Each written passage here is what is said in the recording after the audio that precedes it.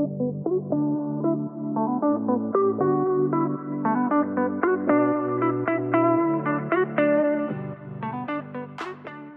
this is Harrison Kim, and you're listening to Working with People by PaveStep. The Working with People podcast is for executives, managers, and people leaders. We bring people experts together to provide you with relevant content on how to think about and manage your most important asset, your talent. Megan here with us today. How are you, Megan?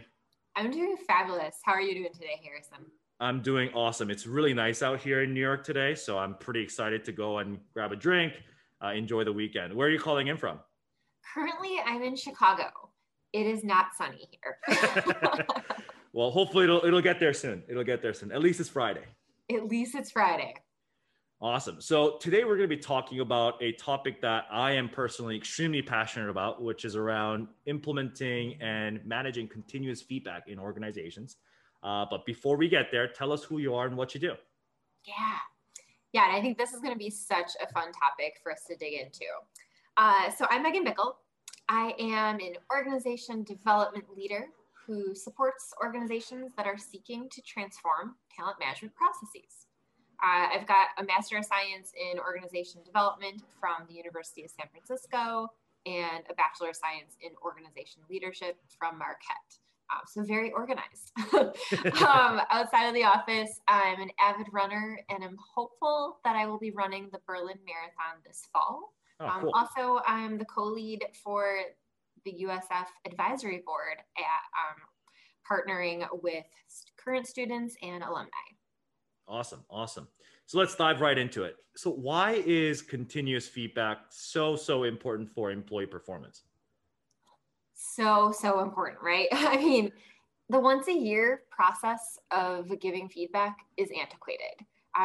We give each other feedback each and every day in our interactions or when we were in the office, like through our body language. And so really rethinking this once a year process or how we used to do things in terms of how does work actually get done? Mm-hmm. Feedback should never be a surprise. The pace in which we work, and especially after a year like last year, it's right. Imperative that employees receive continuous feedback on their performance versus waiting until a formal year-end review or check-in. Actually, I just saw a data point today that 43% of highly engaged employees receive feedback at least once a week, compared to only 18% of low engaged employees. Perfect. So this has been a pretty hot topic, I think, over the last, I would say, maybe a decade, right? Maybe even more, right? Around annual performance reviews are dead, continuous feedback needs to happen, or at least complemented, et cetera. And obviously, I live and breathe this kind of topic and kind of vision for sure. Now, I think everybody typically understands the benefit, right? They get it, but they have a hard time implementing it at their organizations, right? So how can organizations really implement continuous feedback and check-ins into their regular process and workflow? Any thoughts there? Yeah, I think you nailed it. Like too often it sounds really cumbersome. Like, once a year we assess performance. How the heck do we adjust and adapt to something that's more fluid and continual? First of all, start small. Right? Like break it down into pieces. Going from a once a year process to perhaps a twice a year process or a quarterly process. You're not doing the full gamut of a performance review cycle 4 times a year. You're right. Simply layering in the formality around check-ins or a conversation for a leader to talk to their employees. Obviously, we would hope that leaders and employees are having more frequent check-ins and conversations, but for the organization to kind of zoom out and say, here's the bare minimum. Also, you really start by understanding the current state of where the organization is at. So I once led a redesign of performance management at a company where a high percentage of employees didn't even have one-on-ones with their managers.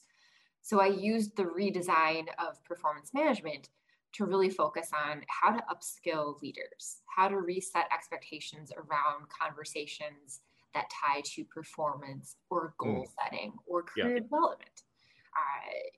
At that particular organization, the once a year process was incredibly time consuming.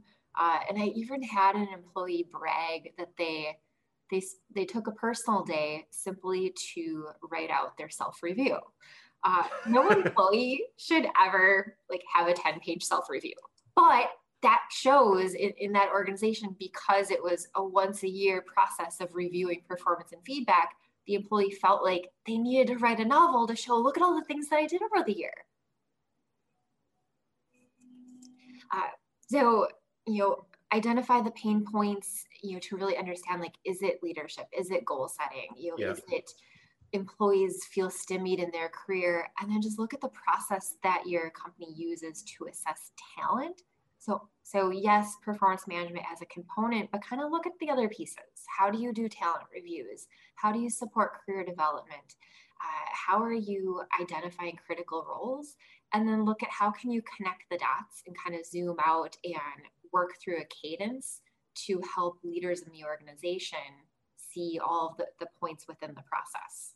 Yeah, I love the few things that you talked about here. I mean, the first things around just even, hey, like, I don't remember what I did for last Thursday for work. Like, how am I going to remember what you did for the last 6 months, 12 months, whatever it may be, right? Like, that's just not going to be accurate, right? And that's kind of like one thing. And then the second thing, which you alluded to at the end, is like, if you think about performance management and performance data, right? It's really like, that's what should be driving most of your talent decisions, whether it's succession planning, whether it's training and development, because performance data tells you what their strengths, their weaknesses, where they need to work on, right? Career pathing, of course, it's not just compensation and promotions, right? And I think a lot of companies kind of miss that and don't really think about those decisions that they're making on a day-to-day basis today. Oh yeah. Too often performance management is viewed simply as like the process. It's, right. Oh, we do reviews. And then, there's a number, and then that number ties to a mathematical calculation, which determines compensation. None of that antiquated process ties back to, well, what does the organization need in terms of its talent? What did the organization accomplish this year? Are there retention issues? What's the level of employee engagement? All of the research shows that performance management, or what we know it to be with numerical ratings and a once-year process, it was born out of the industrial era of like, you make widgets on an assembly line, and then we just brought that over in terms of knowledge work. Like, how do you truly assess performance in, say, Harrison is a 3 and Megan's a 4 in terms of the work that we're doing as we're seeking to influence or manage change management or upskill leaders? It becomes really comical. And I also like to talk about, like the notion of a growth mindset organization where, well, if you value, learning and reflection and, seeking to get better, well, if Megan had a goal and she missed the goal, she failed, but she learned so much through that process and what to do differently. Does she get a 1 because she failed on the goal, or does she get a 4 because of the reflection and the ability of how do I do this differently? And so I think that's where it gets really nuanced in terms of what role does performance management actually play in the organization, or is it simply a mechanism for compensation? Yeah, and it's really interesting, right? Because the companies, they need to think about like their overall people strategy, right? And kind of how performance fits in that, right? Like, we have a whole bunch of interesting partners and clients that practice really different philosophies, right? Like, some clients have a component of the solution basically where all feedback is evaluative, right? Like, all of that stuff is going in your record, right? And then there's other side where no, the feedback is your own, right? Like, they practice the philosophy, you own your own feedback, you own your own performance. Nobody has access to it. That's for you. That's for development only. And you see a whole wide range of processes and philosophies that people put. And I think a lot of people need to kind of think about that a little bit more clearly before just saying, hey, like, this is for compensation. And it may be, but still, like, they've got to like make that decision, I think, intentionally. Right. It gets back at the intentionality of the design and then connecting the dots. And then how does that show up in your culture? And also, how do you role model, right? Like Yep. continuous feedback. What does that look like? And how has the organization built the psychological safety where employees and leaders are asking for feedback, not just giving it to one another? Yep, absolutely. So on that topic, how do you create this habit of kind of continuous feedback? You've already mentioned role modeling, which is definitely a big component. I think, what else? I think adoption is one of the hardest things, right? Especially when it comes to continuous feedback and really any kind of HR technology and process, but I think especially with feedback. Any thoughts there? So I think the science says it takes 30 days to create a new habit. And so recognizing it's going to feel uncomfortable, right? Like you're trying something new. So I'm a huge fan of scheduling it into my calendar and then checking against it for accountability. So I have a weekly calendar block on Friday mornings that simply says give some feedback. And so throughout the week, I'll put people's names in it and then kind of write out, kudos or any like constructive feedback, and then queue it up on Friday to send out. And so then I can also be intentional about looking back on a monthly basis of how much feedback have I given? Am I only giving feedback to the same people, or do I have a mix? As well as how often am I checking in and soliciting feedback on myself? So just being intentional about modeling the behavior for others, but also recognizing what role do I play in ensuring that I'm giving feedback throughout the year. So then employees and peers, they can look at that and look at patterns as they're writing their self-review. Or if I were asked to provide, peer feedback on somebody in an annual review, then I can just pull from all of those notes and look at the themes, right? Yep. So yep. it's too easy to get to the end of the quarter or the mid-year and be like, oh, I have nothing to reference. And then it's a mad dash of, hey, Harrison, we've worked together for 6 months. Can you give me some feedback? Right. But that's not really grounded in, the specific project or, the behaviors or what are the capabilities that I'm seeking to grow. Yep. So I think that's where it gets into it's time consuming and everyone hates it. So from how do you create this habit successfully? Like I would just start small and add it into your calendar, because then you're integrating it into the flow of work where yes, you can hit dismiss or snooze on that calendar reminder, but hopefully one of those weeks you'll take the 30 minutes and provide some feedback and then just start integrating it into your routine. Yeah. And I think it's really interesting. There's a lot of different things that you can do, right? And I love the fact that you talked about start small and keep yourself accountable. I think that's big, right? Like the process doesn't have to be this huge, humongous thing.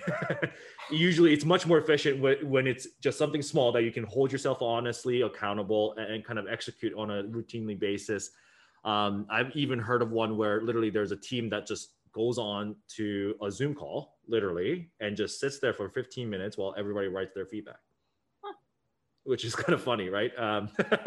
And by the way, you talked about the 30-day kind of the habit creation. Apparently, there's a book now that's debunking a lot of these research around habit formation, and that's one of them. Yeah. Okay, so, I'm gonna need this book recommendation. Yeah. I'll find it. But apparently, it's debunking all of these really well known, kind of popularized habit research. I'll let you know what it is. I can't remember the title of it, but. Yeah, fabulous. Well, then I stand to be corrected on how long does it take to form a habit. But I mean, ultimately, it is, too often it's so easy to get caught up in the day to day. And then you hit timeout and you say, what have I done? What have I accomplished this last week? What impact have I had? Yeah. What have I done over the last month? Right. And just I mentioned at the beginning of the call, I'm an avid runner. And so I use Strava, which at the end of every month, it sends me an email telling me how many miles I ran, how many hours, how many kudos did I give to people, how many new PRs. And so it's this balance of yes, I try to go running, 5 days a week, but sometimes it's easy to forget how many rest days I took until I get this monthly report saying, you were active 20 out of 28 days. Yeah. And so it is that balance of just integrating it into our day-to-day, which then gets at however your organization manages performance at the org level. If they only do it once a year, but you yourself have created this process where you're asking for feedback and providing it, Right. you're setting others up for success. Mm-hmm, And it'll be far easier for you to write your self-evaluation or for peers to give you feedback, because you have those patterns, right? Yep. Like it's less of, oh, on this one project Harrison knocked it out of the park. It's, wow, consistently every time I work with Harrison, he's able to do ABC. Like that's the type of feedback that matters in that formal biannual once-a-year process. Yeah. And you just touched on this one. Well, I actually have one last question for you, which is around kind of, so we talked a lot about like the continuous feedback component, right? But I think a lot of the times the quality of feedback or the quality of the conversation gets lost in the pursuit of continuous feedback, if you will. How do you kind of think about, and how can we like make managers, especially managers and leaders, help them really develop, deliver feedback that's meaningful and really effective? Any thoughts there? So much of effective feedback is tied to effective communication. So my advice for leaders is know your style and then find out your team style, right? And you can easily do something like a social styles, workshop to understand what's my dominant communication style, which then ties into when I'm providing feedback, how does that show up? But then I also need to have a conversation with my direct reports to really understand, how do you like your feedback? Like that should be your very first one-on-one when you're meeting somebody. Like, how do you like your feedback? So ensuring that you're delivering to their needs, but also recognizing you may need to adjust based on the feedback that you're giving. Like if you're having a tough love conversation, you're going to have to be a little more directive than, woohoo, you did it. Yeah. And also make sure that it's a mix of verbal and written. Like we can't remember every single piece of feedback that's given to us. And so if there's, so maybe you're layering some of your tough love feedback, like you're having a verbal help me understand conversation, but then following it up in an email with a recap of, okay, so we discussed this, like, here's what I need to see going forward. And so then you've got the documentation, but also recognizing that maybe your employee needs to process things differently versus in the moment being able to respond. Also, I mean, as much as you can, be specific, right? Like I wouldn't just say, Harrison, you're the best. It's Harrison, you're really, you are the best. But it's Harrison, you're really adept at navigating these crucial conversations, etc. Like that, again, it's helping you understand what are you doing well so you can keep doing it. Tie the behavior to the impact. Also, bonus points if you can sprinkle in some feedback that aligns to your company's cultural tenets. Especially for any employee that's been hired during the pandemic, this is incredibly important because research is showing that those employees are less likely to feel connected to the company's values. And so you just really kind of tying things back to what are your core tenets or core capabilities, and highlighting, that connection of employees showing up in terms of what the company expects. And also just make it a regular part of the cadence. And tying it to your company values or tenets is that's like a really big component where you can really start to build that into your feedback and performance management, like you said, to really not only develop and encourage the right specific behaviors, but also like really sustain your culture over time, right? Like that's how you can expand your culture to, even if the person's not remote, right? Like you stand by what you write and what you say. That's definitely an awesome thing that I think a lot of people should think about. It's not just competencies. It can also be very specific to your values and behaviors that you want to see enforced on a day-to-day basis. Yeah. And lastly, and definitely important to note, while a lot of our conversation has been about like providing feedback, whether it's peer to peer or leader to direct report, it's really important to build in the process of you yourself asking for feedback. And the more that leaders or employees ask for feedback on their own performance, they're inviting that continual feedback and making it a part of the process. Plus, I think we get more when we ask for it, right? It's like, hey, Harrison, I just gave that presentation. I really love your feedback on how I showed up or, how I communicated, the complexity of the information. versus, Harrison, do you have any feedback for me? So Yeah. again, it's the same rules apply in terms of like be specific, and really just it ties to the relationships as well. Yeah, I love it. We call it get permission by giving permission. Yeah, I love that. Awesome. Well, those are all the big questions that I had. Where can the audience find you and your thought leadership? Check me out on LinkedIn. I've been posting a lot. I have a lot of opinions on performance management and the future of work and HR's capabilities. So feel free to reach out on LinkedIn. Awesome. Well, everyone, thank you for listening to Working with People by PaveStep. Feel free to check out other episodes on pavestep.com/podcast. Megan, thank you so much for your time. It's been a pleasure, Harrison. Thank you.